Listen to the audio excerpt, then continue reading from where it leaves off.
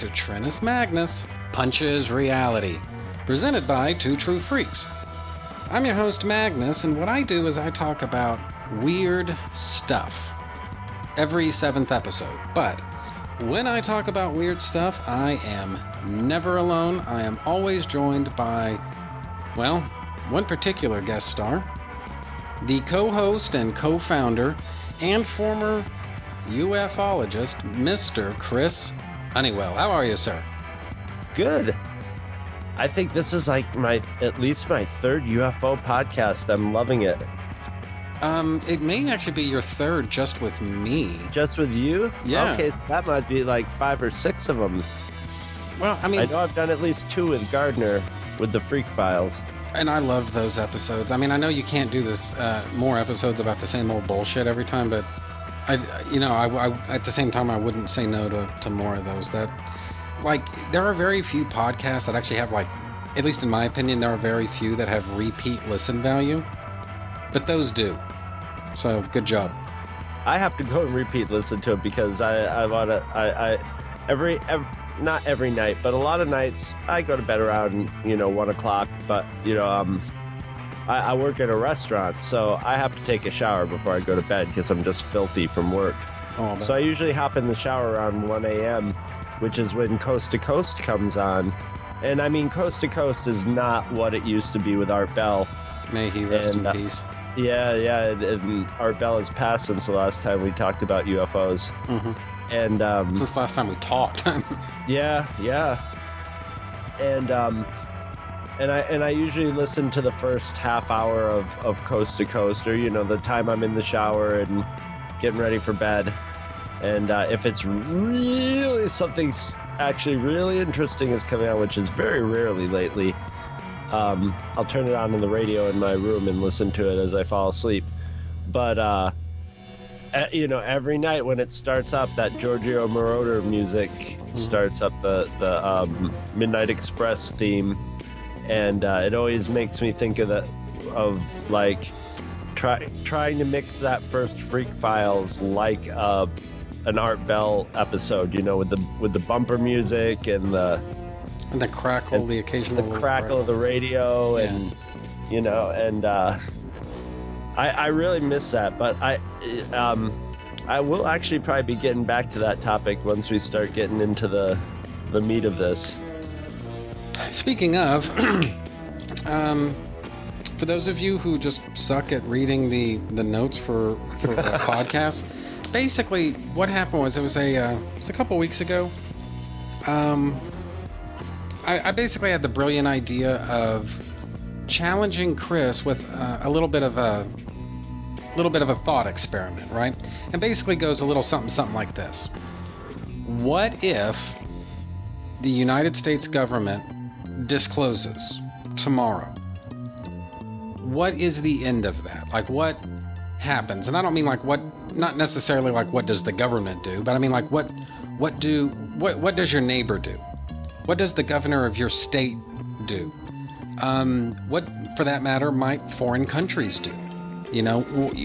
Basically, the way I wanted to kind of frame this was there are certain things that the United States government discloses, just hypothetically, and then just kind of game it out, like how many people are going to die, basically, is what it comes down to. And Right.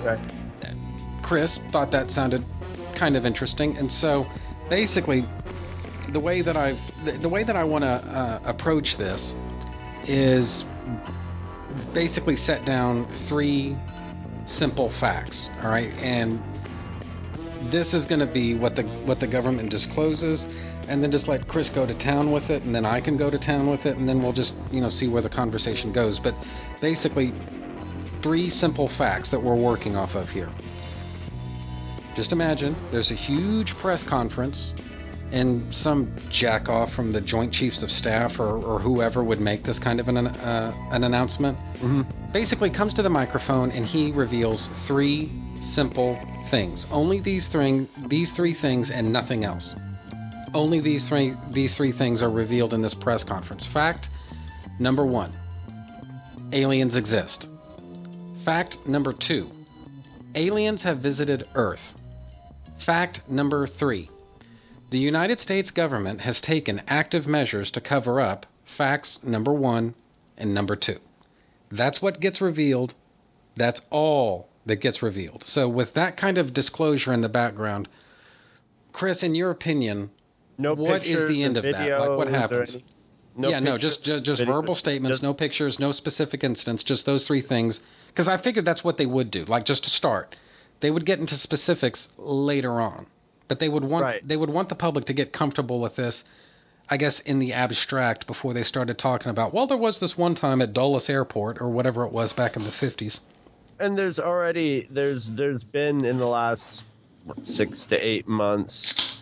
And I think it's mainly around that Blink 182 guy, but he's also working with a bunch of, ex-CIA military, like people with actual real credentials, not weird Art Bell guests that like say, oh yeah, well, I worked at Area 51, but they, they don't have a record of me because of course they wouldn't keep a record of me. And they said I worked there as a janitor, but, of course they would say that. So, they've been sort of,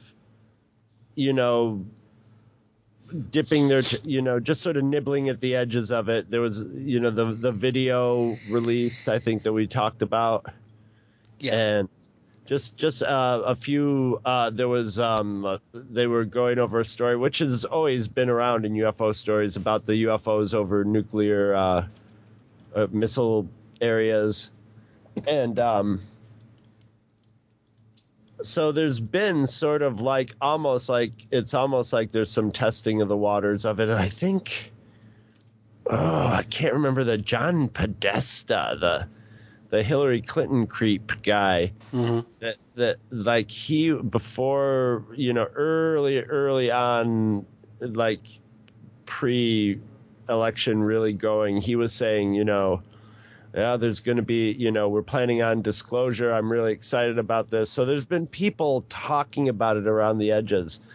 But if they came out and that was a statement, that was all they gave us at the press release, a lot would happen, but not a lot of anything of substance would happen because it's so vague. Mm-hmm.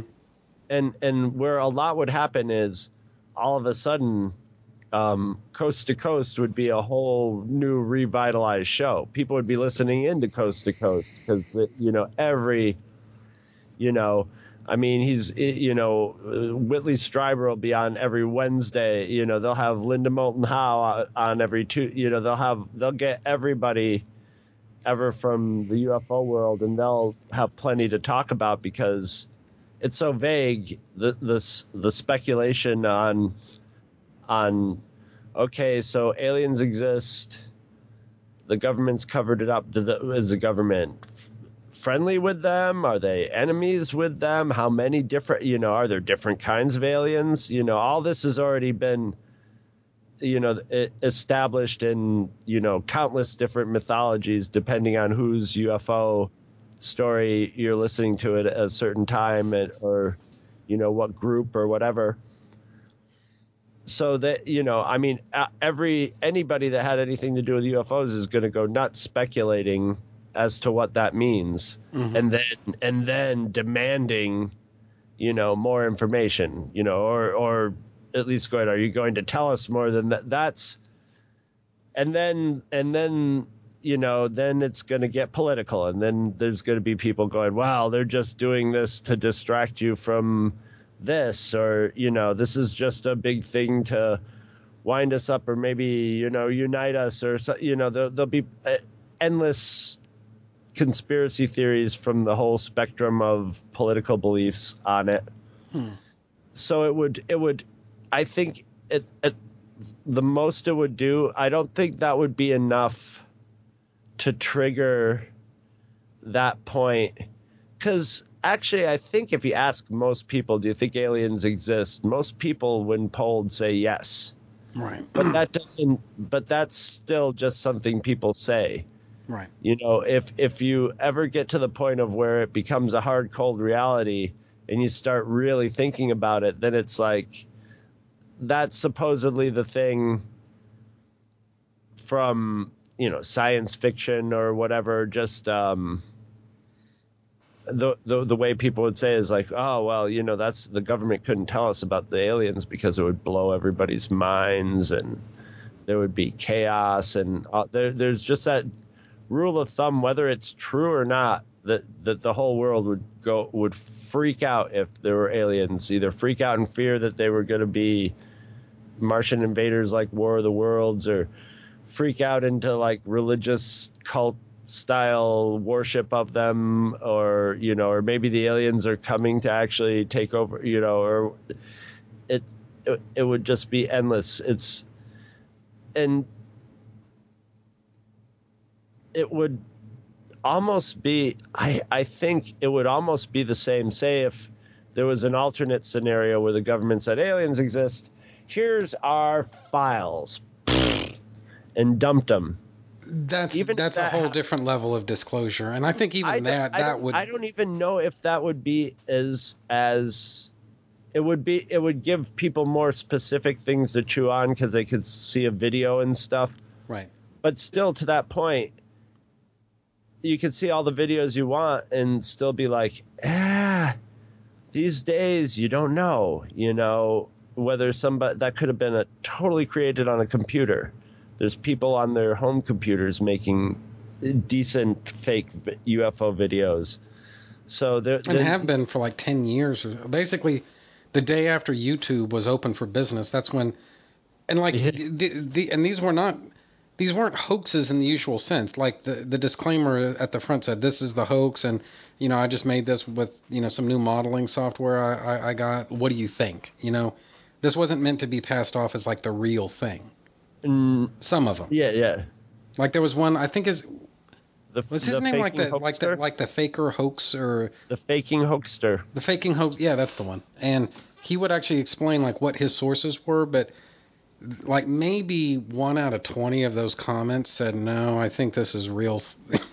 And when even if you made something and said like, look at my fake hoax UFO video, that's not going to stop everybody and anybody from downloading your video and reposting it up saying, what they didn't want you to see. Final proof of UFOs. See this video, you won't believe your eyes. So, even if you try not to, I still see.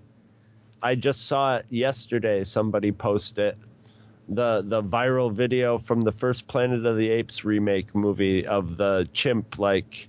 There's some gorillas out in a jungle just sort of hanging around, and a chimp comes and is sort of messing around with them, and eventually gets a hold of one of their guns and just starts, fire it. And I still see that to this day getting put up as like, look at this crazy video of a chimp getting a hold of, and people going, those guys are crazy. They never should have let that in. It's just, oh man. But even with the original premise and just those 3 pieces of information, you would still have the people going like, this is all just a hoax. This is the government's trying to pull some sort of crazy bullshit. So even if you had that or a pile of evidence, I don't think to Joe Schmo on the street, the total reality of like aliens would ever sink in until you get to the point where it's like, all right, the UFOs come into town and to meet everybody this week, and then it's going on to Houston, and you can go and meet the aliens and watch it land and stuff like that. And that would pretty much nab everybody. There'd still be some people going like, we've always had this technology and those are holograms. Well, so I'm saying I wish we had if we had disclosure like in the 70s when, you couldn't have faked things, I think it would have been it would have been easier to take on. It would have had more of an effect. Today, it's like,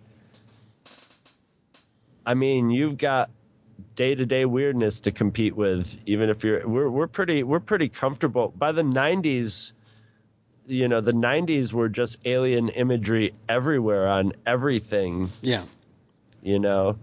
So we're pretty comfortable with it as a society. So if they've been grooming us by slowly, I think their work is done. So if they've been grooming us for disclosure, I think at any point in the last 20 years would have been perfect. That's why I'm not holding my breath for anything like that. Well, the way I saw it playing out was that it's any news cycle like that's sufficiently partisan. I've noticed there tends to be, and for all intents and purposes, yeah, I guess you could consider this in kind of.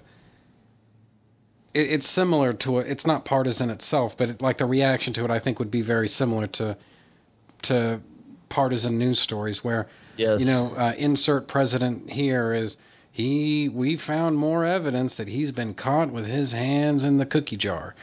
Well, 30%-ish of the public instantly believes it.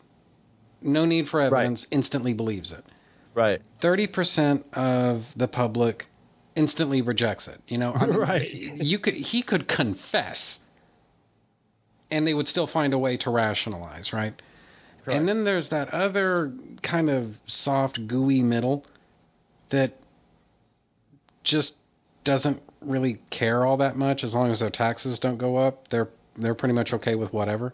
Right. And part of me wants to say that something kind of like that would be what happened with a low-level disclosure like what we're talking about. But where I personally would foresee the danger coming in is with the people, and we're talking about like not necessarily like hardcore ufologist conspiracy theory kooks, but I mean the people that are slightly more moderate about it, not on the fence. I mean, they are believers and very publicly, very vocally so. But these are the ones I suspect that would instantly become overnight kind of like wide-eyed, sweaty zealots, and yes, they're the ones I think would actually be they're the kind of subgroup I think that would introduce a very dangerous element of instability, because what you're talking about is a class of people that long ago made intellectual peace with whatever theories they have regarding extraterrestrials and what they may or may not be doing to cattle and all this other stuff. But the instant they have kind of like ironclad, undeniable disclosure, I think the end of that would be enough to push them off the deep end. Like the people that are off the deep end already, if they were going to get violent, yeah, and if they were going to get violent, they would have long ago. And so if anything, they're kind of skeptical, like, oh, I bet they'll never tell us the truth about Rendlesham Forest or something like that, and they're pessimistic. They believe, but they're still pessimistic, kind of like from a different angle. Whereas the more moderate types, now all of a sudden there's nothing holding them back. And I'm not necessarily saying shooting people in the street, but I do think they would be very dangerous and very unstable over the course of the next couple of weeks, as all of this kind of saturates the public and like, what does all of this mean? And the only kind of like the overload of getting what you've always wanted but thought you would never get, type of thing. Yeah, and let's face it. I mean, there's no way that the United States government is going to disclose and then just leave it at that. Like the way that I just set it up with those 3 facts. If they're going to tell us that much, bet your ass there's more coming down the line. They just want this to percolate a little bit before they give you stories about, like, I kind of joked about it a second ago, but that UFO, and I actually tend to believe this because this was tracked on 3 different fucking radars, so, what's a boy to think, but it was in Washington, D.C., like in the 50s or something like that, mm-hmm. And as I remember, this was before they actually built Dulles International Airport, because Dulles, I don't even know if he'd started working for the CIA yet, but they're not going to name shit after him yet. He hadn't quite made his name yet. So Dulles International Airport hadn't been built. So whatever that other fucking airport out there is, this UFO was basically just racing these Air Force jets just all across Washington, D.C. airspace. And the question wasn't, is the UFO here? We know he's here. The question is, where does he go whenever we scramble the jets after him? Because it's like he just seems to vanish into thin air. And this is one of those things that, just by virtue of the fact that, media were so limited back in the 50s, you could squash stuff like this relatively easily. You lean on the right people, and the right stories have a way of getting buried, right? You really couldn't do that today. You have all of this, basically, everybody in their fucking iPhone, wandering around Washington, D.C. If something like that happened today, there's no way. Not only every iPhone, but every security camera on everybody's house, on every business. It's if it happens at any time, it's on film. Yeah. Nowadays, basically, if you're in any sort of populated area, Yeah. So that's and then there's the I don't want to say like the denialist faction, because I don't know if that's doing them justice, but the more pessimistic faction, the people that won't believe, even though the government, right? They always have a reason to lie about something, but I don't think they have a reason to lie about this. If they're going to disclose, they don't really have a reason to lie about that. But I think if there's lying during the disclosing, it'll be to cover asses on like laws that were broke or something, and it would probably only be in stuff where people are still alive. There would be a little cover your ass if you did something a little shady here or there to cover something up or something. But if they're just unless our government is going full propaganda and disclosing for some nefarious purpose to rally us against the aliens who are, we're disclosing because their armada is on the way, Yeah. And we need all to hold our breaths and tap our toes together or something. But well, the pessimist, the non-believers, I think the threat that they would pose would be more like the moderate believers. They're a threat, I think, in the short term, because whenever you fry somebody's brain like that, nobody's qualified to say what the outcome of that's going to be. But right. The non-believer, their threat, I think, that's going to be a little bit more long term, because you kind of touched upon it a minute ago, but this is a distraction.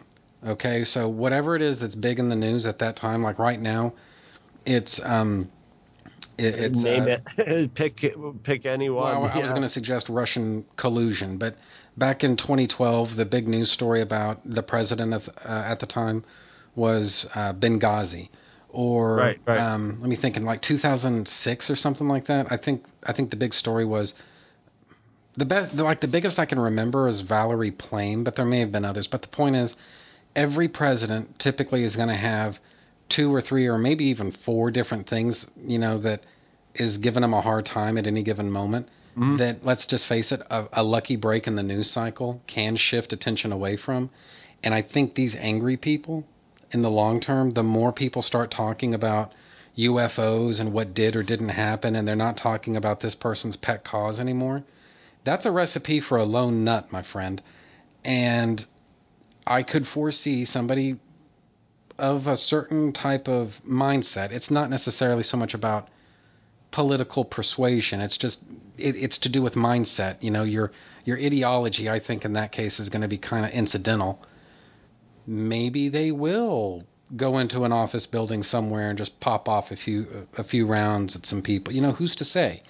And so I think that the danger in this is it's not so much that it's going to destabilize the government. It's going to basically introduce this very dangerous, very unstable element into society.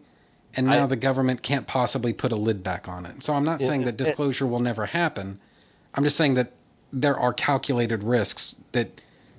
I think that risk is baked into the risk of disclosure of anything. Like say the CIA decided, this is a fanciful one if ever there was one.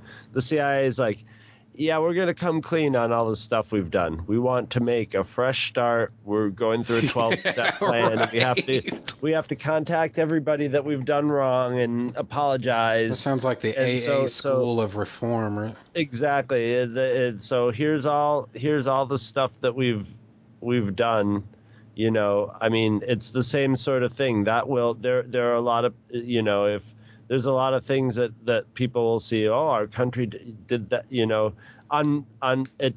It's the same with UFOs. People whose like life perception of reality depends on either, you know, like UFOs being real or UFOs not being real. Either way, disclosure messes with that. It challenges that like profoundly, and that's where the people who are already bent start to crack, you know.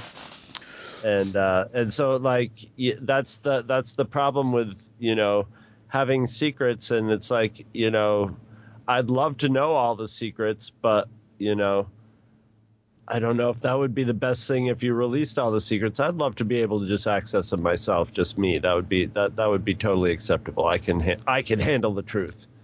Well, yeah, I used to think that I could handle the truth, and then, you know, like the thing about it was, and I don't want to get specific about it, but, you know, sometimes in life, you always think you can handle it till you can't handle it. Well, yeah, you can, you know, and I found out, I did some research about some stuff and found out about something that, again, not going to say what, but, you know, there's a certain something that I bet most people out there probably believe in that I think is kind of horse shit.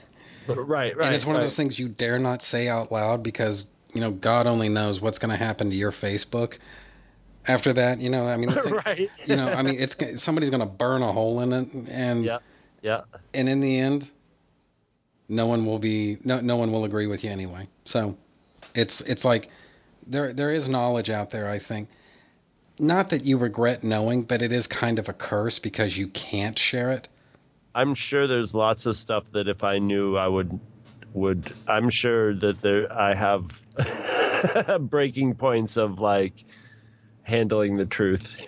There's got to be there's you know, my imagination could come up with a lot of horrible things that break me, which means that there's more horrible things out there that I don't know about, which are even more. Well, I always thought that, like, maybe the most dangerous thing in the entire world is the room temperature IQ conspiracy theorist. Because not only will they believe anything, they will believe anything, you know? Right. And they tend to they tend to evangelize it quite a lot. And a good example of what I'm talking about is black helicopters, right? And I used to work at a Papa John's store when I was 20, and I got to tell you, you know, this was a fun job, you know, because you drive around all day in your car. You're the first person who's described a Papa John's pizza job as a fun job, but hey, dude, it was great because, you know, everyone I worked with was my age, nothing but hot girls, you know, were jockey in the cash register. You drive around all day smoking cigarettes and listening to music, and, you know, you've always got just tons and tons and tons of cash on you. And, you know, I lived with my folks, so it's not like I had a whole lot of bills to pay. I mean, that was just a cool summer, dude. And the one blight on it was this guy. Every office place, every workplace, everywhere you ever go, construction site, whatever, they all have that guy that works there. I might be that guy. Well, I don't know. I might be the closest thing to that guy at my job. This guy's basic, like his thing was he was big into conspiracy theories. He never found a conspiracy theory that he didn't believe in. And so, yeah, if you tell him that there was a conspiracy that the government covered up to assassinate President Kennedy, oh, absolutely, yeah, totally believe that. Well, as conspiracy theories go, that's relatively mainstream, especially in the pre-9/11 world as this was. But his other thing, and I don't know where the hell he dug this one up, but this one was a beauty. Basically, he said that, you ever notice how most of those black helicopter sightings, they were all during the 70s and the 80s and stuff? Those were actually covert Soviet spy copters. And so they didn't actually trust the intel that they were getting from their spies on the ground. They wanted to have and it's like just as soon as he got to that, right? It's right. Like you're already smiling, nodding politely, slowly backing away. And he's like, you don't understand. This is all about time travel, and there's this fucked up warp theory that's going on here. We don't know it yet, but, they're and it's like he didn't seem to know that there's not a Cold War anymore. It's like he just didn't seem to get that. But that the most dangerous person in the world, just in terms of lack of stability, lack of wherewithal, is the really stupid, and I mean like moronic, conspiracy theorist. Because whenever you start introducing things like disclosure into this, I honestly don't know what they might do next. The only reason I can think of that the government would disclose at this point, considering how friendly, relatively, the reception to it would probably be as compared to like 40, 50 years ago and through there, the only reason I can think of to do it, and if you agree or disagree, I want you to say so, there's some kind of threat that is now bigger than any possible domestic revolution they may be facing at the hands of their own citizens. So whether you think that's the Russians or the Chinese or the mothership itself, who the hell knows, they're not telling us this for no reason. So my question to you is, if it's not that, or if it's that, say so, but if it's not that, what is it? Why would they disclose? I mean, now as opposed to 20 years ago. Yeah, I mean, I really don't think they're just going to disclose just for the sake of, guys, it's been long enough. And, I mean, the only, I mean, there would have to be some, either a threat or say they're in contact with the aliens and the aliens are like, look, guys, we're sick of you being, the gatekeepers. We're going to go land at, the Coachella Festival in the middle of Sting's set, or whatever kind of music they have these days. The UFO reunion set. And we're going to land there and we're going to just take over every satellite and beam onto every TV and computer in the world. That might be a reason. One reason could be just like enough time has gone by so that enough positions in the set of dominoes that have to go over to in order for something like that to get put out. Enough of those people are, they're our age, so if there's enough of them that we didn't come up in the 50s paranoia UFO thing. We came up in the 70s like, whoa, UFOs, potential, harbingers of peace and knowledge from another galaxy or whatever, and the documentaries and stuff, the cheap Sun Classic documentaries and stuff. So if you got enough people who just like hit in that position and they say they were at lunch one day and were like, hey, and we've been reading the files because we couldn't it's basically they'd be like Star Wars fans working at Lucasfilm, Yeah. So and they would just be like, dude, we always dreamed of the day of that there would be, the people would know the truth about the UFOs. But that would also strongly depend on what the truth of UFOs was. That's the thing about information you don't know. It could be, we might not know it just because our government's paranoid and once something's secret that they never want to give it up, or B, there could be a very good reason, that we haven't thought of, or that, we don't know the factors involved. So there could be some horrifying truth, or the government could be like, they're going to put the death rays on us if we ever tell you. They said if we ever tell you, they're just going to take out, both coasts or something. So it's this mystery box that's just always going to play on the imagination until there's some sort of definitive thing. And even then, even if aliens popped around, we started alien nationing or some sort, somewhere on the spectrum of alien nation and what was it? V. Yeah. Somewhere on that spectrum where the aliens are starting to mix in with society, it would still take, years and years of, evolution and how people think about it before it became, and this is the buzzword going around these days, normalized, before the aliens became normalized to us. So, if they were doing disclosure, I know definitely I would be like, okay, cool, and then my brain would have warning bells going off on it, and it would probably drive me crazy because I'd have nothing to go on those warning bells. But it would definitely be like something's got to be up for that to be happening, Well, it would be the same as if the government started talking regularly about, having to blow up a giant asteroid or something like that.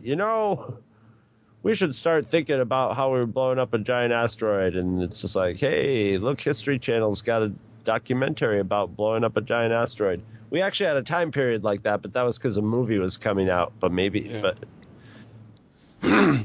Well, to me, the way to do disclosure, and again, if you agree or disagree, I want you to chime in on this. But one of the things I've noticed is over the span of, look, I'm not saying that it has never happened to any president ever before. I'm just saying I never really noticed it until this president took office. But what has happened is I've noticed that people have begun gradually acclimating themselves. Number one, they've become gradually acclimating themselves to certain kind of extreme ideas and topics and theories and stuff based on internet rumors and speculation, right? Right. I don't want to go so far as to say trolls. Look, I don't know who QAnon... I would. Fair enough. I don't know who QAnon is. I don't really know a whole lot about... I mean, I've read some of those posts, and then I've read some of the comparisons to Trump's tweets, and, wow, there is kind of a similarity, and QAnon looks like posted But I could first. do that, too. Well, yeah. Yeah, sometimes, but the QAnon is also... You see, this is what immediately, made me go Time out. Okay. Hold that thought. So whether or not there's any truth to QAnon, what I've noticed is that the hardcore MAGA Americans, they will read this and they will treat this as though it's life-changing sort of scriptures almost. They'll start peddling these ideas, and you can see them that they start pollinating a little bit, maybe first on Reddit, and then they make their way a little bit over to Twitter a bit, and then they really catch on to Facebook and stuff that QAnon said 2 months ago. Finally weasels its way over to Facebook, and these ideas start percolating amongst people that are not part of the QAnon inner circle. Right. And I thought, you know what? That would actually be a good way to kind of tee up a real disclosure. You could have, sure. Call it QAnon, call it whatever you want, I don't care, but have this inside source. Agent X. Yeah, that works great. Agent X, he basically unofficially but officially announces, yeah, UFOs are real. And so then the press conference, a year later, This is the one that actually gets more into specifics when people have had a chance to digest this on social media. There hasn't been this big media fanfare, and it's actually kind of hit them slowly but surely and at a level where they can kind of accept it in kind of like the darker recesses of their id. Whereas and you start having those coworker conversations where they're like, "Oh yeah, I heard something that they were planning on telling about the UFOs or whatever." He may not even have the words, Agent X in his head, or Agent X said, or whatever. He just heard it, saw a meme, heard it, read a little article about it sometime. And that's the original definition of a meme. That's it right there. Right, it's a self-propagating idea. One little idea that sticks in its head. That, memes have been around forever. They've usually just been catchphrases. You can't live with them. You can't live without them is a meme. Yeah. It's an idea. It's a concept. It might not be, accurate in a nuanced sense, but it gets an idea across that everybody can go like, oh, I see what that means. Oh yeah, I get, I understand that. And to an extent, that's sort of part of how the human brain works, but it's definitely on hypercharged speed right now since the internet happened. And, not to get braggy or whatever, but the people who were on the internet earlier, as soon as it started, like myself, I've always been like up on whatever's going on in computers. So, since 1991, right here, baby. Right, exactly. And just like so a lot of the stuff that goes on Facebook, meme wise, argument wise, is stuff I watched get hashed out in the early days of computing, and because it was new to people and they were just getting the concept of it or not getting the concept of it. And so there was that friction. And then, those people they got older and matured, some of them, and learned to use whatever, and have just been more computer literate. And then you have the Facebook masses, which it used to be like everybody's like, oh, grandma on the computer or mom on the computer now, but it's just like this sort of whole chunk of the baby boomers who have now, that were at first in their baby boomer way grumpy about like, I'm not really interested in that internet stuff, until it got to the point of where it's everywhere, and then and now you don't really have to have a computer to be on the internet. And that makes it worse. So you have all these like, people who were non-internet users, but now have their phone and they think of it as using their phone. Yeah. And they're using the internet.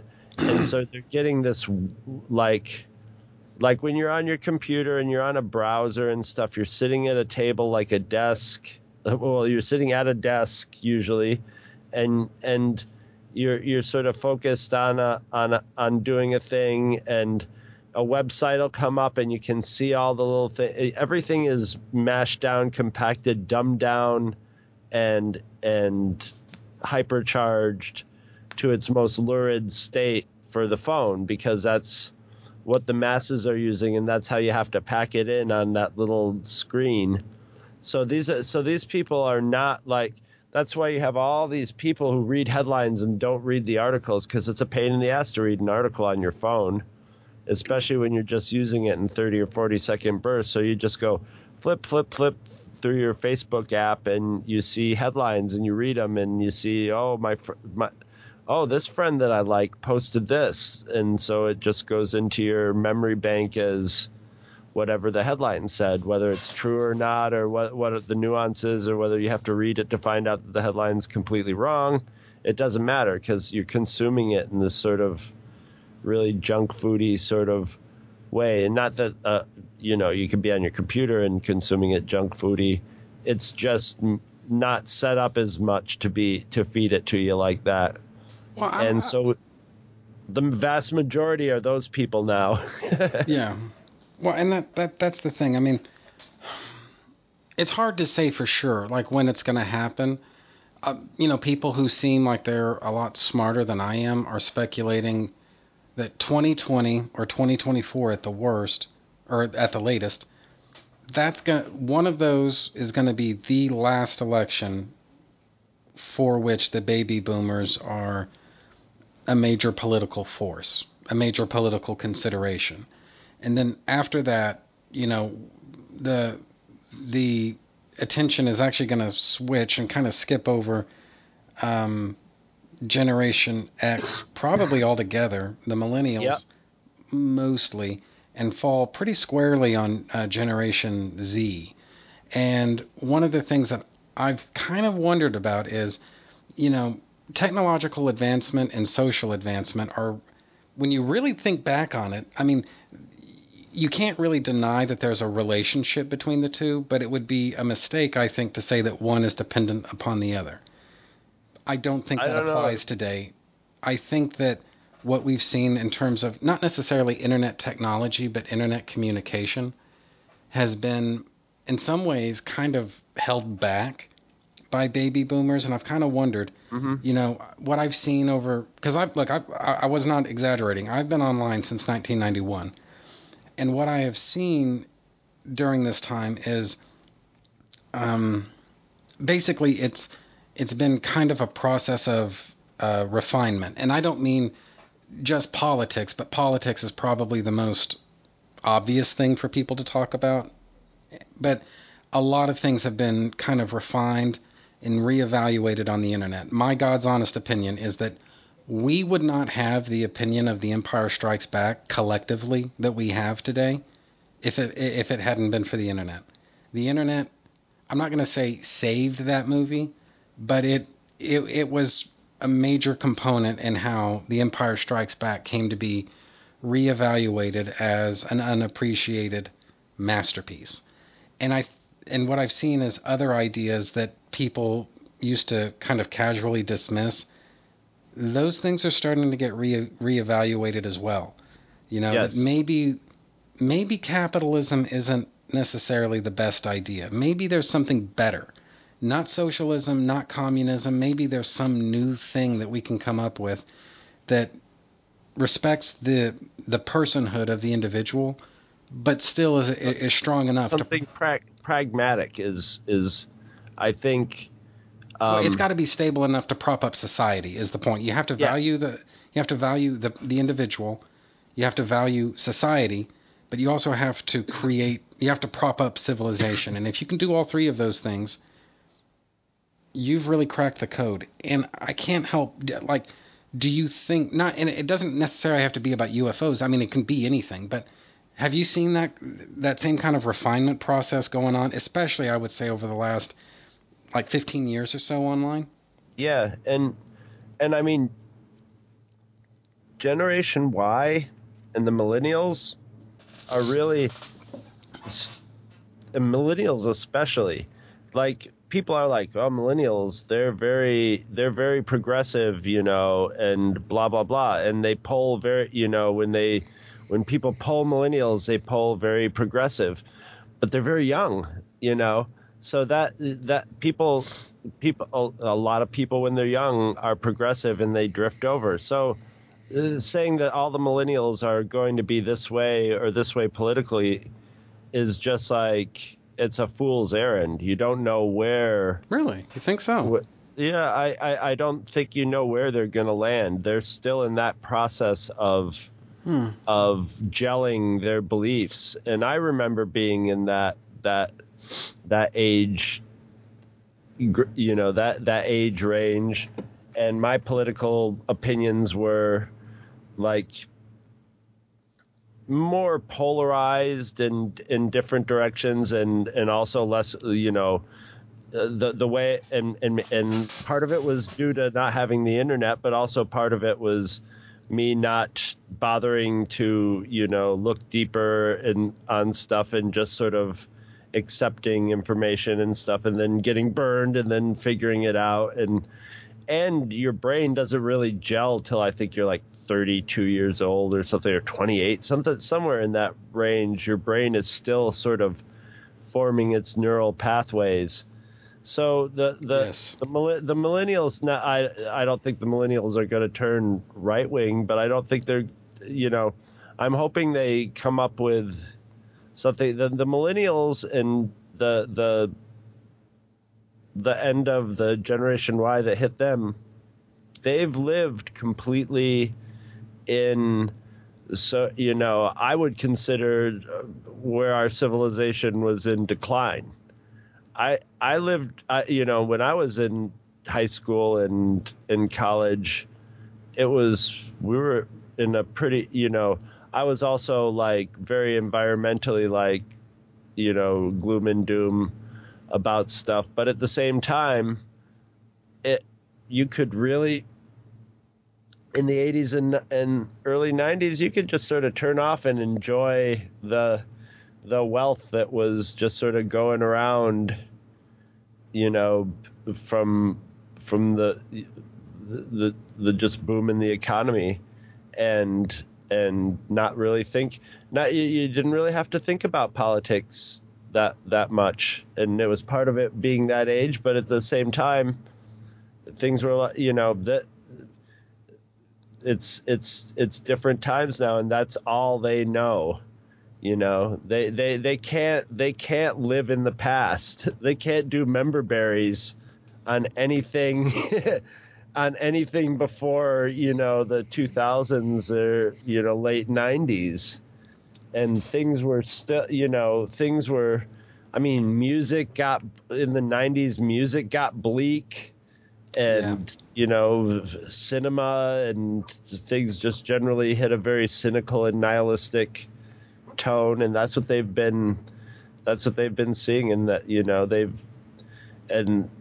they've grown up with, like, oh, there's a gigantic patch of plastic in the Pacific Ocean and stuff like that, and they're inheriting that. So, and they've been hearing both political parties bitch about the other political party passing on all this money and responsibility to them. So they've been hearing that from both sides. So they don't know who they're going to trust. Well, like the thing about millennials, and honestly, I've never really figured out if I'm technically one of them or not. I guess it depends on like which scale you're using. Yeah. But one of the things that I will give them credit for, whether I'm a member of that cohort or not,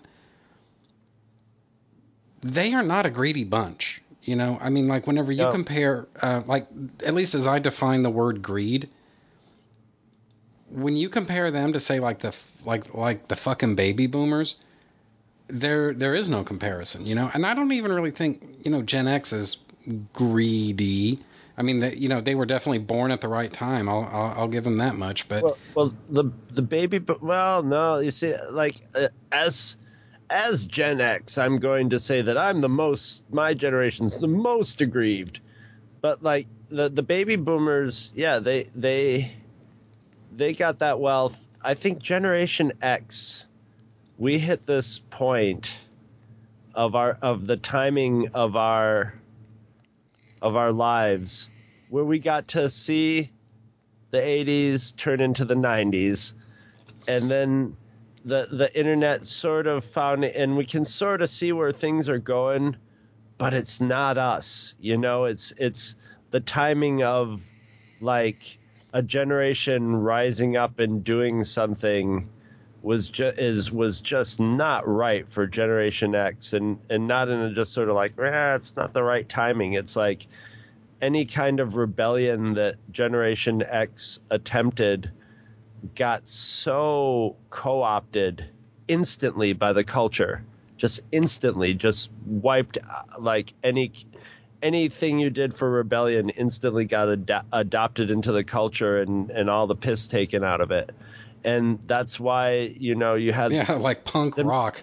Right, any kind of rock. Yeah, that was the downfall of rock music. Rock music is dead right now. I cannot think of I'm sure there's good rock bands out there on the charts, new rock bands, but I can't think of one that's like being a rock band, like that has you hear them and go, that's them. Okay, you know what? I'm going to challenge you. I will challenge you on that. Is rock music dead? I think that's actually very true, but I think that maybe that's a symptom of, I think, a bigger disease where we don't really have stars anymore. We have celebrities, but that's not the same thing. Like, if Robert Downey Jr. is going to be in a movie where he plays Tony Stark, that movie is going to make a lot of money. If Robert Downey Jr. is in some random mid to low budget type of movie where he plays a gangster or something like that, toss a coin. But his name is not just by itself. That will not attract people. It's going to have to be that, the trailer looks cool or something like that. It seems like we're moving away about from his performance or something. He's really good at this. Is like his Oscar bid. Yeah, and it seems like what we're seeing right now is we're kind of moving away from the era of having stars. Like, there were times like, John Wayne made some shit movie. I mean, he made some good ones, don't get me wrong, but he made some shit movies in his day. But people went to see him because, hey, it's John Wayne. He was Schwarzenegger. Or Schwarzenegger, yeah. An even better example, because Schwarzenegger's an icon, but not really. But yeah, people would, or Sylvester Stallone, or fucking whoever, And you don't really get that anymore. And it just, when you think about it, I mean, there are how many thousands of TV channels that people can watch? You've got YouTube, basically Hollywood is, they pretty much closed up shop on everything that's not superheroes. And it's like we don't really have stars anymore. And that kind of has to include music. I mean, because music videos are simply not as important or relevant or pertinent today as they were when I was growing up. No, I mean, rap music is filling that void because, rap music is the only music. The rap music is the only music these days that somebody's going to pay, that people will pay attention to the lyrics of. If somebody says something, whether it be on a deep political level or on a total, like, I'm just gossiping and dissing somebody level, people are paying attention because that's the whole form of the thing is the words. So that, people used to go and get the new Bob Dylan album and pour through the lyrics and sit down and have reading group type meetings on. Yeah, like read-arounds and shit. On Beatles, on anybody. I mean, you like Led Zeppelin, right? You think they're an okay band. I've got my magic iPod that I take to work with me, and I've got Physical Graffiti, and I think it was the BBC Live. Oh yeah, that's a good live album. And so, like, my iPod likes to sometimes to just play like 4 Led Zeppelin songs in a row, and it always plays 4 off the live CDs for some reason instead of physical. It won't play 4 Physical Graffitis or 2. It'll just play like a selection of the live songs. Yeah. And every time, I'm listening to Led Zeppelin and their songs, if you're listening to them just from the classic rock radio level, are iconic. People know every note of the guitar solos and stuff. But Led Zeppelin live was a different beast altogether. They were, they sort of had less instrumentation because they couldn't layer in the studio. So they had to have slightly different arrangements, or they would have very fluid arrangements that would let them just improvise on a whim, during a song and take it in a totally different direction. So you hear them and I'm listening and I'm like, oh my God, it's so nice to listen to a band that every once in a while has a little fuck up or a little harsh note or something, but is also like, you're hearing the personalities of the people interacting with each other and working to create, on the spot that, the magic that they do. And that you don't have that anymore where it's like, oh, here's a band and like people recognize each individual. You don't even have any more. I just wish we had some fucking ugly bands. What happened when you had like the Screaming Trees? When you were fugly and you could not get laid, and the only way you could get laid, whether in reality or just in theory, in the plan was, if you got a band and you got good enough, the girls would be like, okay, he's ugly, but he's got talent or whatever. So you have like Blues Traveler, the Screaming Trees, Bare Naked Ladies, yeah. That was the last vestige of them, of ugly band. But ugly bands aren't getting through nowadays. Not even country stars are. Country stars are the least ugly performers that we have today. Well, we don't really have country music today, Chris. I mean, what we have is pop music and a cowboy hat. Oh dear God. I'm so happy when my boss does a lot of barbecue circuit competitions. So she's not at work a lot once the spring and summer start. But oh my God, I'm so happy whenever she shows up because she always puts the Knicks on.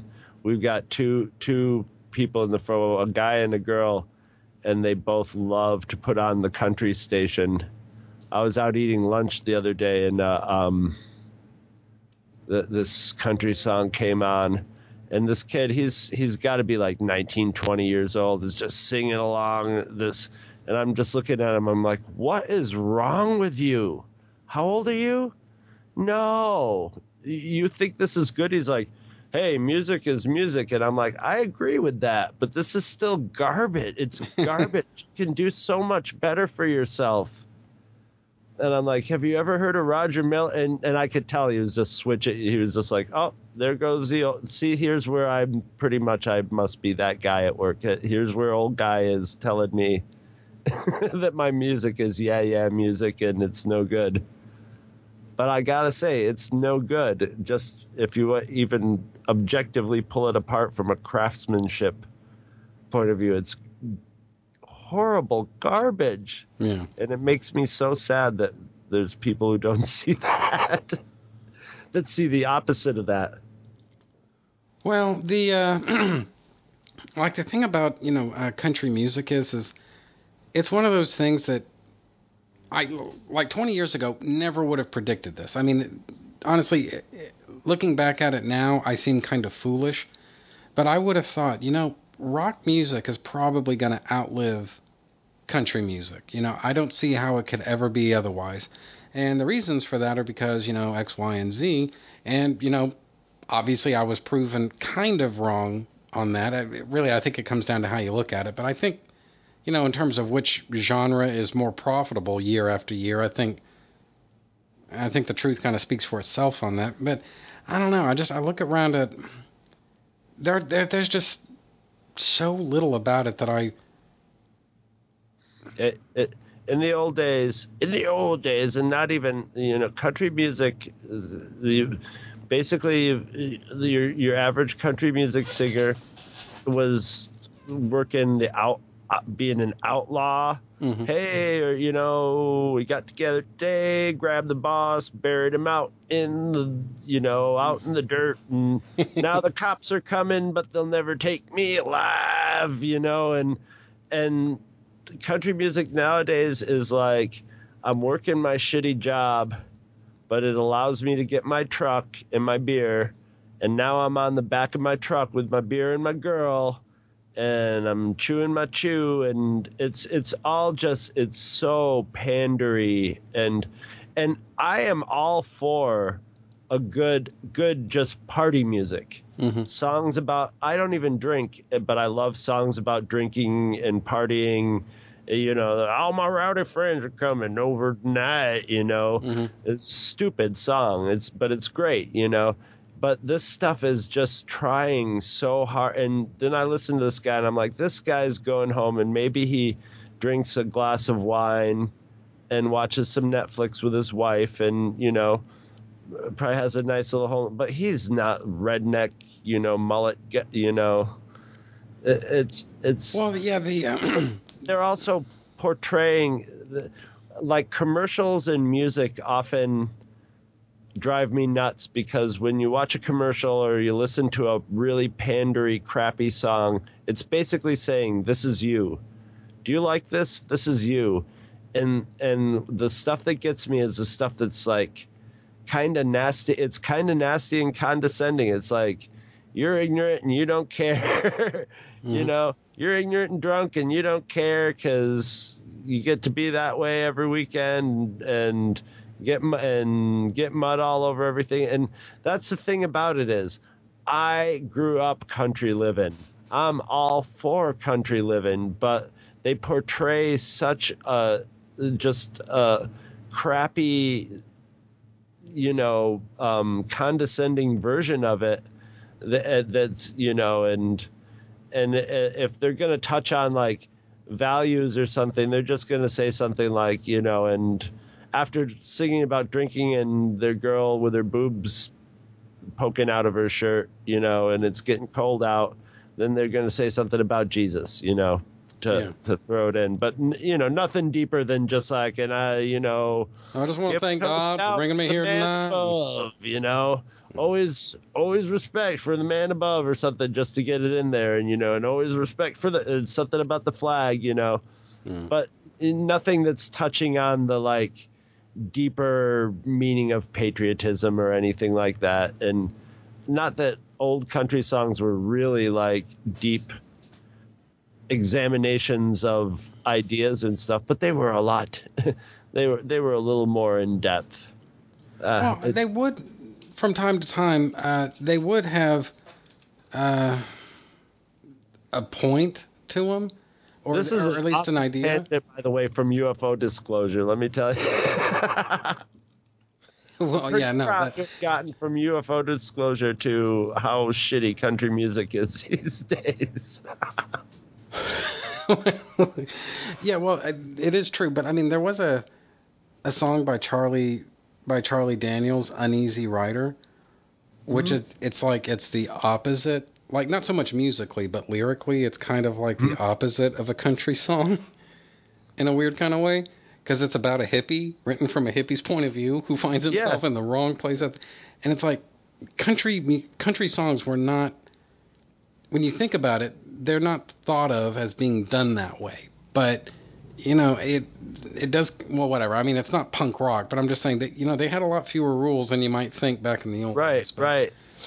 And Charlie we are off from UFOs. That long-haired country boy alone too, which was a total, and country had like, they had rap battle back and forth. You had Okie from Muskogee, Yeah. just going, we don't do that hippie stuff, basically saying we don't do that hippie stuff around here. We don't take no trips on LSD.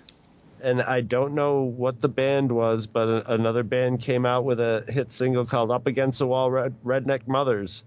And it was set to the tune of Okie from Muskogee, but it was just like, describing a 30-year-old drunk guy who's still going out and kicking hippies' asses and making nothing of his life. So, there was Jerry Jeff Walker. Conversation back and forth. Yeah, well, and speaking of conversations, like I say, this kind of sifting social conversation that's unfolded on, everyone wants to say social media, like as though it's just one thing, but it was unfolding on blogs, on news groups, probably even a little bit on Friendster back in the old days. It was one of those things that this idea of people reassessing all of these kind of forbidden ideas, or for that matter, conventional wisdom. A lot of the evolution that I've seen the left and the right undergo in the last, I would say, decade and a half, it's when I squint a little bit, I see the seeds of that being hashed out in, usually among people that were in high school at the time or college at the time, who are now signing up 401ks, who are starting to think, guys, this is kind of bullshit, because if I got this right, the, insert Republican Party presidential candidate is advocating on this, he's basically campaigning on this stuff, but we all know that he's going to be doing X, Y, and Z. Democrat candidate inserted here he's campaigning on this stuff, but we know he's also going to do X, Y, and Z. It's like you have your choice between bullshit party R or bullshit party D, but the differences between them, they're not as big as you might think, and well, I make a lot of hay in arguing with both Republicans and Democrats, and I love to remind them, like people who are hardcore, I'm a Republican, I'm a Democrat, I'm towing the party line, I don't care what anybody says, that's me. That's how I identify. That's how I vote. That's what I believe when, I believe my side of the story on everything. Those people, I always remind them, sort of smugly, and that, hey, you guys combined are about 40% of the country now. The people that are like, and that's not even the hardcores. That's the people who are like registered as a Democrat or registered as a Republican. Mm-hmm. You're 40% of the country. The hardcores are probably more like 25% of the country. 60% of the country is independent or non belonging to anything. But then I had another one of my friends who's greatly more informed on political data because he's a politician, remind me, he's like, yeah, they may be only 42% of the voters, but they're the people who go out to vote. And it's like, oh yeah, that's right. Nobody votes. So they still hold sway, but I think younger people are actually like now feeling empowered enough to vote, to where they're thinking like, maybe I can do something, and maybe they can if they can become a voting bloc and actually, and well, you know what? Not in even some what ways, side like they're voting for. If they get out and vote, we'll start having a more healthy discussion because you'll have more people involved. That's what I hope for. Well, I mean, honestly, sometimes it comes down to the base, and other times it comes down to the candidate. But from the standpoint of the status quo and what's good for the corporate Democrat Party, I got to tell you, dude, one of probably the worst thing that ever happened to them happened in 2015 when Bernie Sanders said, "Yeah, sure, I'll give it a shot." Yeah. And it doesn't matter that he didn't win.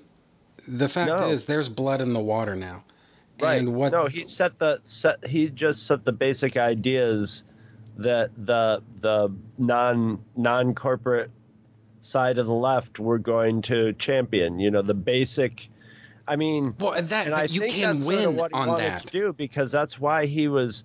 Like, I stopped watching anything Bernie Sanders said after a few months because he said the same thing. He was. Well, he did have kind of a stump speech, but he had a stump speech and he had his points that he wanted to make, and once you knew his points, that was what he was trying to get going. So you were like, okay, I'll watch this speech. Maybe he'll nuance this more. It's like, no, you're just going to get the same. Sort of, I mean, Trump did the same thing. This is what I'm doing. I'm going to say it over and over again, and that's really what works when you're dealing with large groups of people, especially when you're dealing with them face to face, and sort of how you have to do it. And so I have serious doubts if Bernie Sanders really desires to be president. That's kind of not even the point. The point is sometimes just going out there and having the balls to try is right. The victory isn't what does or doesn't happen when all the votes are counted. Right. The victory happens 4 years from now, or 8 Down years, or whatever. 12 even. Yeah. I mean, sometimes what you need to do is just have a little bit of low time preference. The fact is, there's blood in the water now. Mm-hmm. And what the Democrat Party base discovered in I would say really more 2016, to be honest, but what they discovered is that, son of a bitch, we can win on this. We don't need to be be a cartoon character like this Diet Coke candidate that doesn't really stand for anything, or can, if the focus groups change their tune tomorrow, then hey, there goes your favorite policy. And it's kind of weird that the left and the right kind of discovered that at about the same time. Now, obviously, it paid off more for the right, at least in 2016. Who knows about the future, but at least then. Mm-hmm. But one of the things that really does surprise me is about the left is that, at least for right now, there's a very real struggle that's happening in Washington right now. There are a lot of donors that are not getting what they want. It's been how many decades since the last time that happened?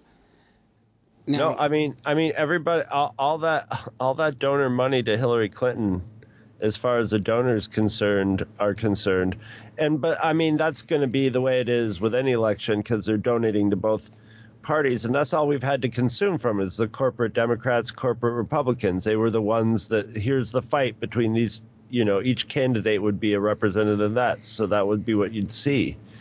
And seeing something different that actually, and that was the thing about, I think, the difference with Bernie Sanders, with both Bernie Sanders and Trump from the other candidates, was what they were presenting was different, but it was not something that was toxic to people. It was, I mean, it's toxic in the partisan sense to either side, but they were putting out ideas that were toxic to either their own parties. Yes. That they were saying stuff that their own parties don't want to touch, that not everybody, but a good chunk of the population in those parties would like to have their parties touch on, and the parties both are not going for it for a 10-foot pole. They'll sort of pretend to, but at the same time, everybody knows they ain't going to touch any of that stuff. So to have somebody come out and say it was just and it was probably, it was Trump and Bernie Sanders, but if Trump and Bernie Sanders took a different path, it would have been somebody else, I think, just because of that meeting of where our society and government is at this point in technology, that you can get that idea out, and now. And so getting it out also doesn't depend on being tethered to ABC, CBS, NBC, Fox, whoever, you don't have to, I mean, you can't just get on Fox. You can't have Fox report on you if you're just right wing. You have to be right wing within the parameters that they're working on. So now those people who don't work within those parameters can, get their support outside of it, and then Fox will go, oh, okay, and they have to get their ratings, and they also have to work their base, and the same with MSNBC or whatever. They will absorb that stuff. Not I mean, the mainstream media doesn't like Donald Trump or Bernie Sanders, really. They go out of their way to take digs at him all the time, or digs, or will attack him all the time. But they love to have him on, or they love to have a story about him, and they love to have Bernie Sanders on, to talk in a panel of people and stuff like that. So that's different than it was. That's something you couldn't hear Bernie Sanders say something unless you were watching C-SPAN and watching him, give testimony at Congress or something. Well, there's an alternate universe out there somewhere where election 2016 came down to Bernie Sanders and Jeb Bush, and I think you and I both kind of know how that would have played out. And I think the big story that would have come out of that wouldn't have been, how handy Sanders' victory was. it would have been more specifically about who voted for him, because there were a lot of elements. We dare not say what they are out loud, because of Republican Party orthodoxy. But there would have been a lot of farmers, a lot of mechanics. There would have been a lot of maybe even churchgoers, who's to say? A lot of people that are typically in the Republican Party column quietly pulling the lever for feel the burn. And I think he would have won in some, specifically if he'd been up against Jeb Bush, he would have won in some very unlikely states. And by that same token, I think there were a lot of people who were Democrats and even lefties and probably skipping the middle of the left and going to just standard Democrats and far lefties that quietly pulled the trigger for Trump. You think so? Oh yeah. I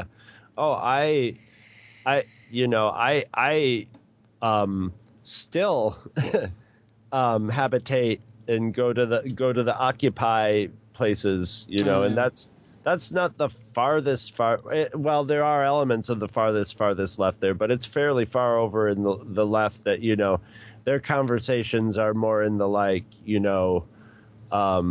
baseline pay for everybody. That's where that's more of a hot topic of conversation reality thing for that side.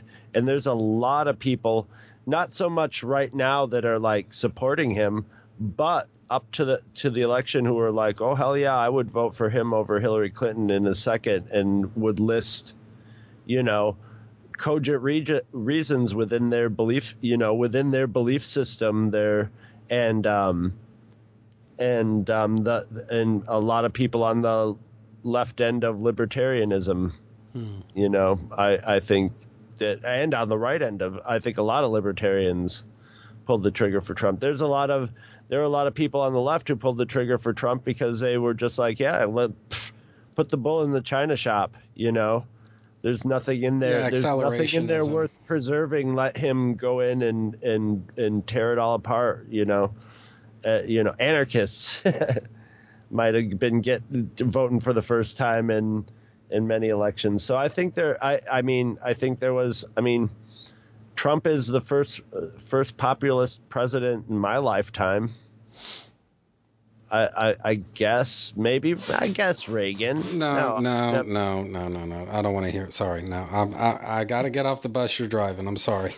Can't. No, I am not by any means a Reagan fan. I really don't like Reagan, but I guess he sort of, he appealed to the populace for sure. People loved him. People still love him.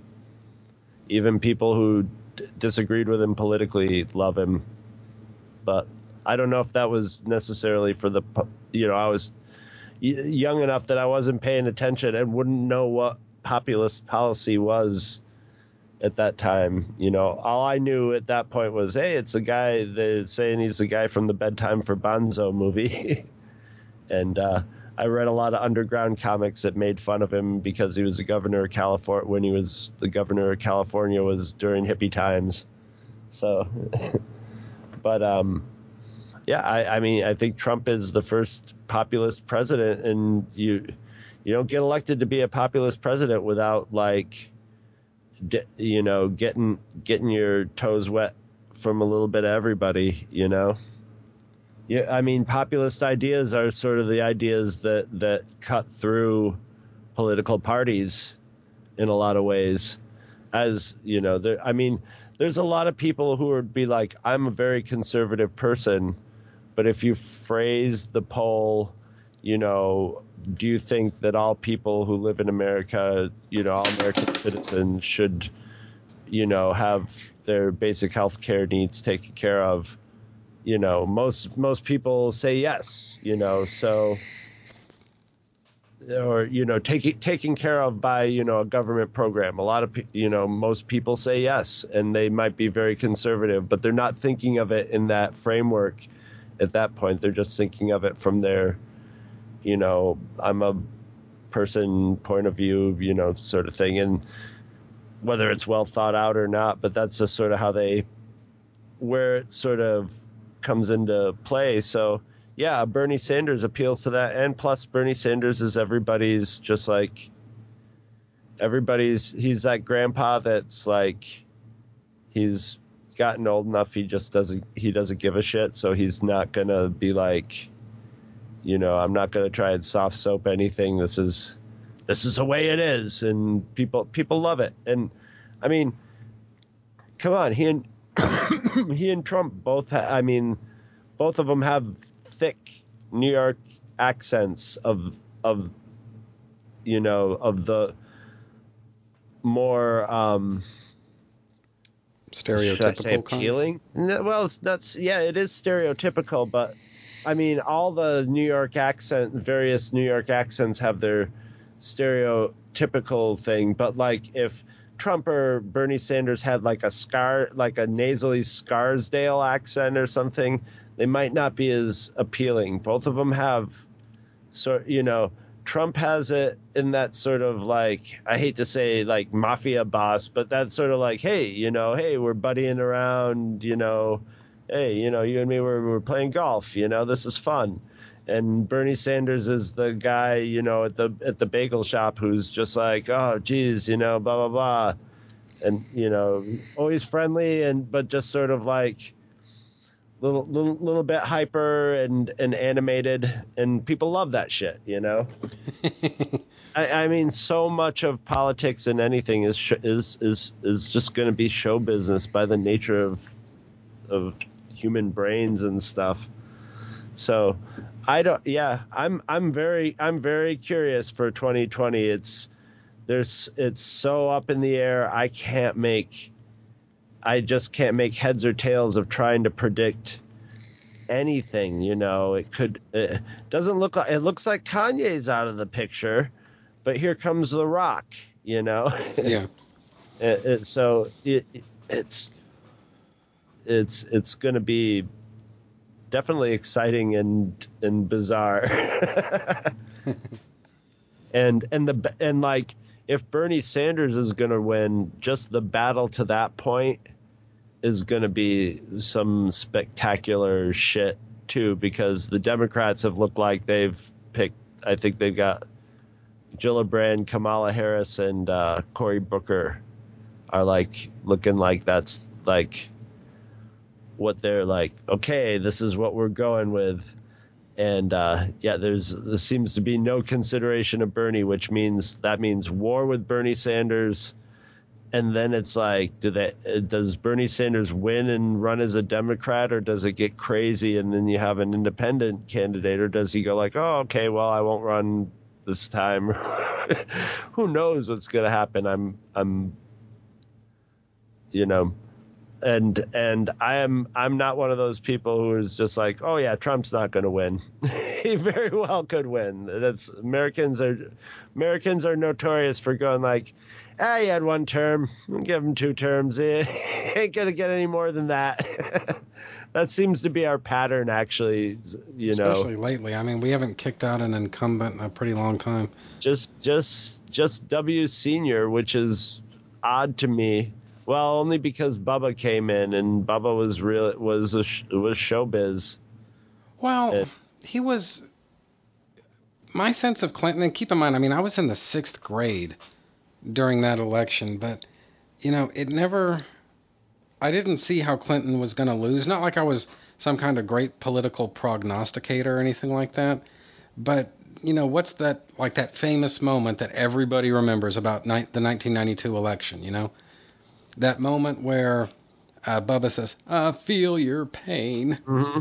And the thing is, number one, he did that in a very convincing and very persuasive kind of way. Number two, his own biography kind of gives him some kind of credibility with that.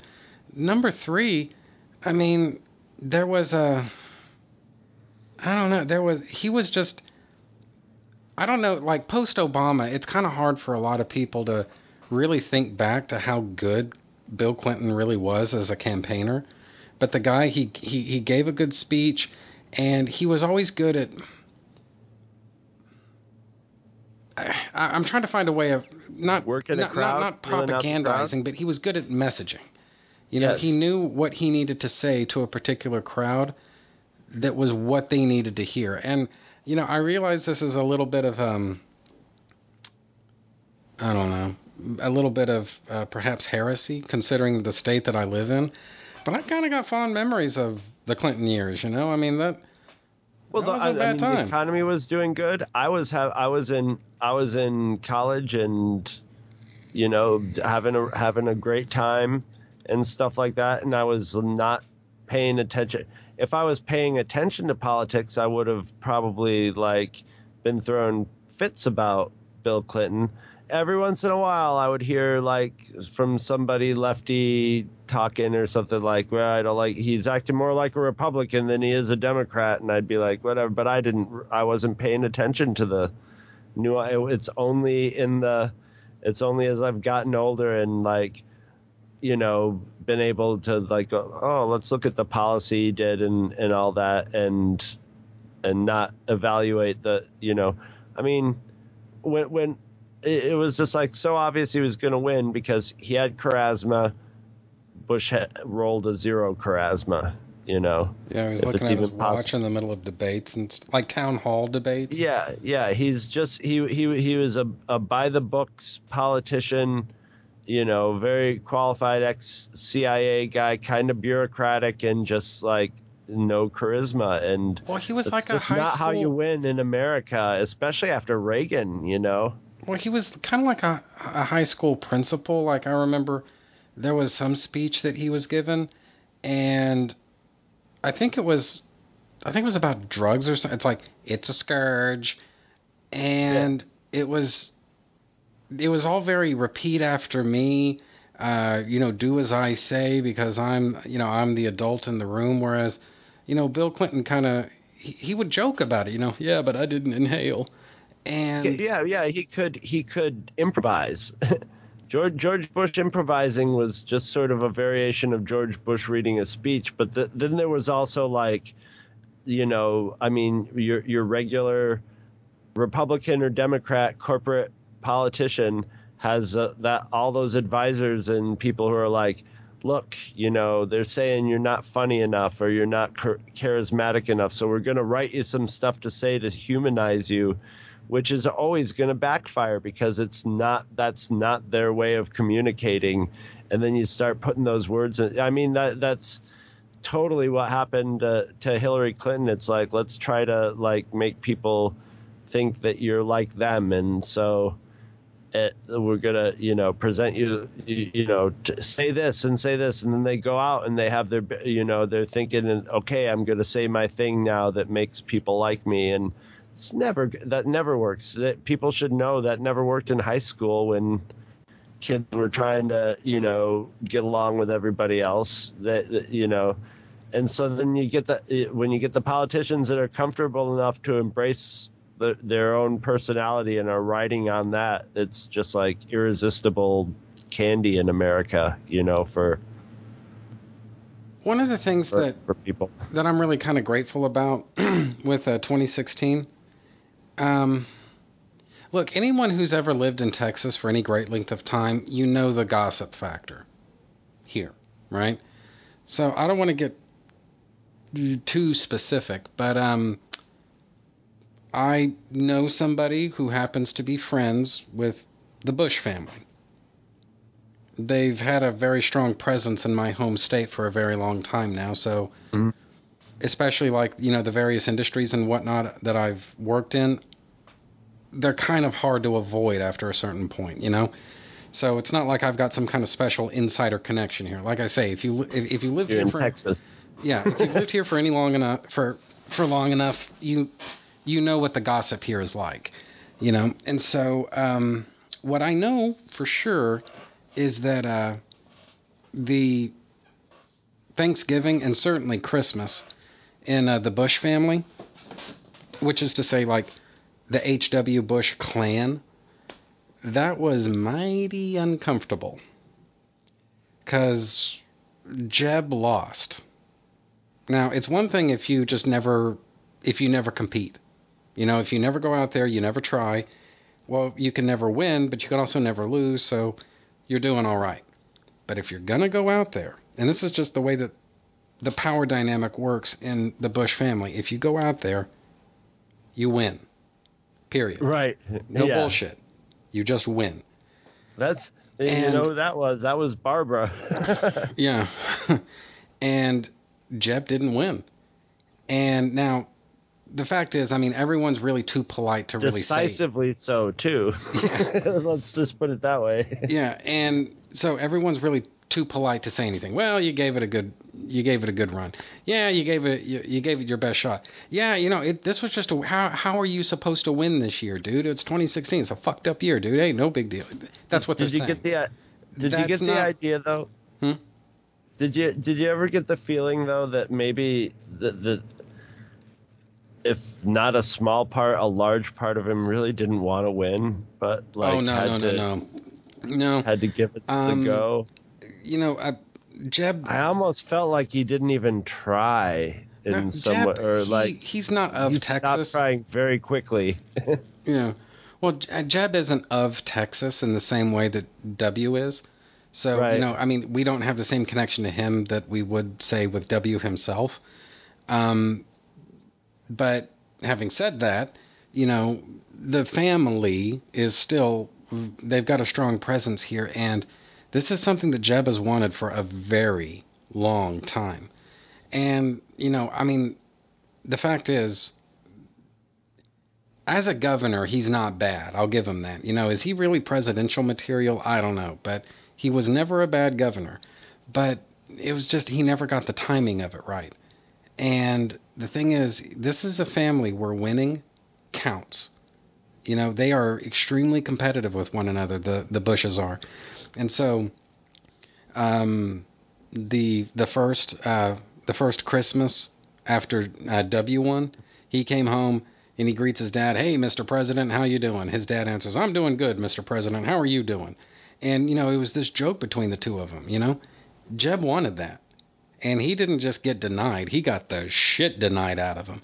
Yeah. And that affects his standing in the family. I mean, it's kind of sad to think that, there are families out there who judge each other in these kinds of ways, but that's fucking what happened. I've seen it. I played tennis against this kid it was just our town tennis league for kids. It was nothing. It wasn't even through a school like intramurals or anything. It was just something to do during the summer, and his family would come to cheer him on. The whole family would come to cheer him on, and if he lost, he was not allowed. If he won, they took him out for ice cream and basically carried him home on up on their shoulders. If he lost, they all walked away, and he had to go home later alone. They just left if he lost, and part of that was probably them. They were so competitive, they were trying to psych his opponents out because you felt so bad for him. Yeah. And but I don't know. I wish I don't know if it factors into the Bush family's perception of the world, but I think this election pretty much was decisively said that people are really not interested in having anybody be president whose name is, that's related to somebody who's been president recently. I just don't think the name Clinton and the name Bush are powerful. I don't think there's the power and dynasty in America that there used to be. When was there ever? I mean, look. Only recently, and that had people I think people were sort of happy with the Clintons during the Clinton presidency, but it has not aged well for people. You don't hear many liberal people talking about how they wish the Clinton era would come back. Things were like they were in the Clinton days.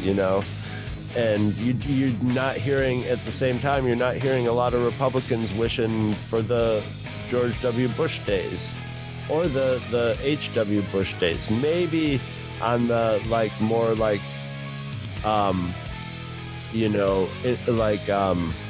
what is his name? Will, the editorial writer. He's sort of more George of Will? like George Will, yes, more on the George Will side, and guy's a fucking Republicans might go apologist. I ain't like, got no time for I that wish guy. HW was back. I could hear like someone like George Will say that, but you don't hear a lot of nostalgia for the Clintons and the Bushes from the right or the left.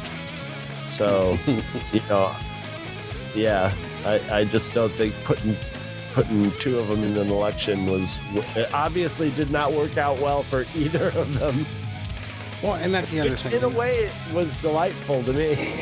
Well, yeah, and that was the other thing. I mean, two dynasties.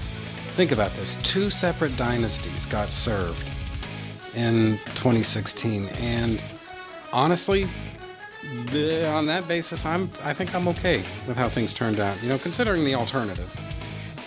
I'm okay with that. Yeah, Well, yeah.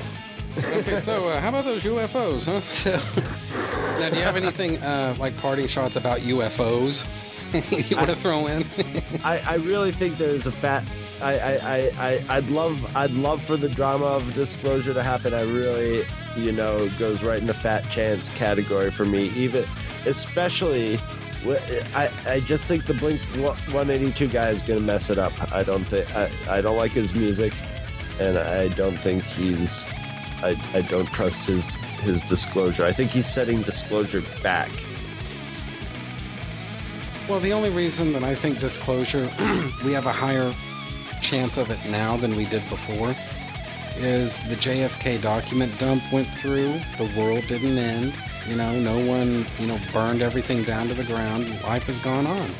And so if there's anything to be disclosed, I think we have a better chance of hearing about it now than we would, say, 2 years ago, So maybe I'm just wrong about it. I hope so. I mean, yeah. I mean, I'd like to. I'm too cynical. Yeah. I mean, the JFK dump is also like a mixed bag of. Didn't they just deny the second wave of, like, there was another wave, like a bunch of stuff came out, and like the JFK researchers were like, oh, okay, yeah, we know all this stuff. And then the final dump, I think, was made a couple of days ago, and this true. I thought it didn't happen. That's what I thought I heard. You see, I don't really. I just saw it in passing on Facebook, but I saw that it was like blocked or was not going to happen. No, the thing I saw said that, yeah, they basically, this last dump from a couple of days ago, it was like a few hundred pages of documents, or several hundred pages of documents. This really was cleaning out the vault now. They don't have anything else that hasn't been made public. So whatever it is that the government knew, and I think there have been like some very small, minor redactions, but otherwise everything that the government knew, it's out there now. So, basically we just have to wait for the people that have this kind of time, endurance, I guess, to work their way through like several thousand pages of documents. I mean, it's one thing to say that the information is out there. I know some people like that. Well, I know some researcher, writer people like that who, when they get interested in stuff, they start getting loose leaf folders and filling them with articles and research. So there definitely will be no dearth of people going over it with a fine-tooth comb, for sure. So that's really just the main reason that I think that there's a better chance, put it that way. So now, as to next time, what you and I kind of hashed out is that we're gonna talk about artificial intelligence. We're gonna talk about AI next time, but that is gonna be, I guess, in 8 weeks' time. So I think that's pretty much it for us this week. So bye, everybody. I will see you next week. Woohoo! That was a barnstormer.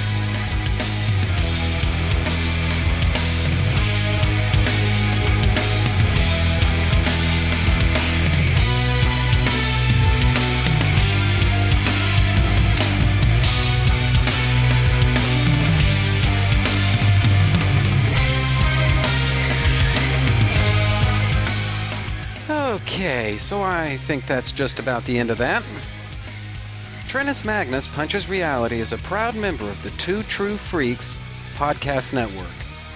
You can find the home for Trentus Magnus Punches Reality on Facebook just by searching for Trentus Magnus Punches Reality. There you can interact with your fellow listeners and also see notifications of new episodes when I put them up. You can friend me on Facebook just by searching for Trentus Magnus, which is spelled TrentusMagnus.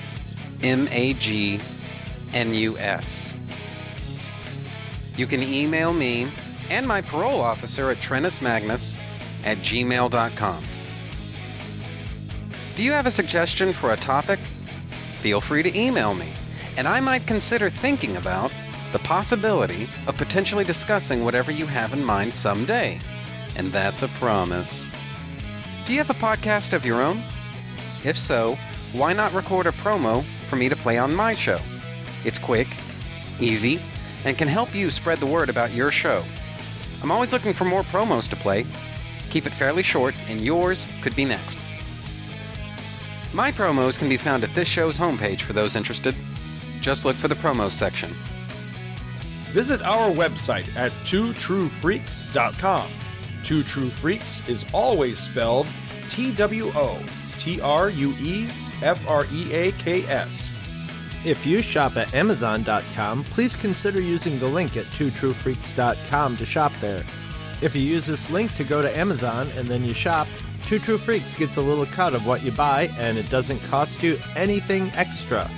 So you get to shop as usual and help out the Two True Freaks at the same time. Two True Freaks and all of its excellent affiliates are available on iTunes, and you can choose to subscribe to either the entire network if you wish, or pick whichever individual shows you want to follow. We have so many shows to choose from, there's just bound to be one that appeals to your particular fandom.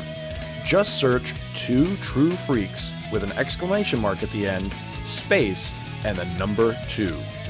If you ever leave your house and you actually have friends, why don't you tell them about Two True Freaks? If you've enjoyed our show, please won't you take a moment to rate us on iTunes? That helps others find the show too. The contents of this podcast are fictitious, hypothetical, and probably completely unnecessary. Any similarity to living persons or real-life events is purely coincidental and void where prohibited by law, some assembly required, batteries not included. The white zone is for passenger loading and unloading only. All models are over the age of 18. Trentus Magnus Punches Reality is a Magnus Media Enterprises Limited production in association with DeMonzicore of Milan, Italy.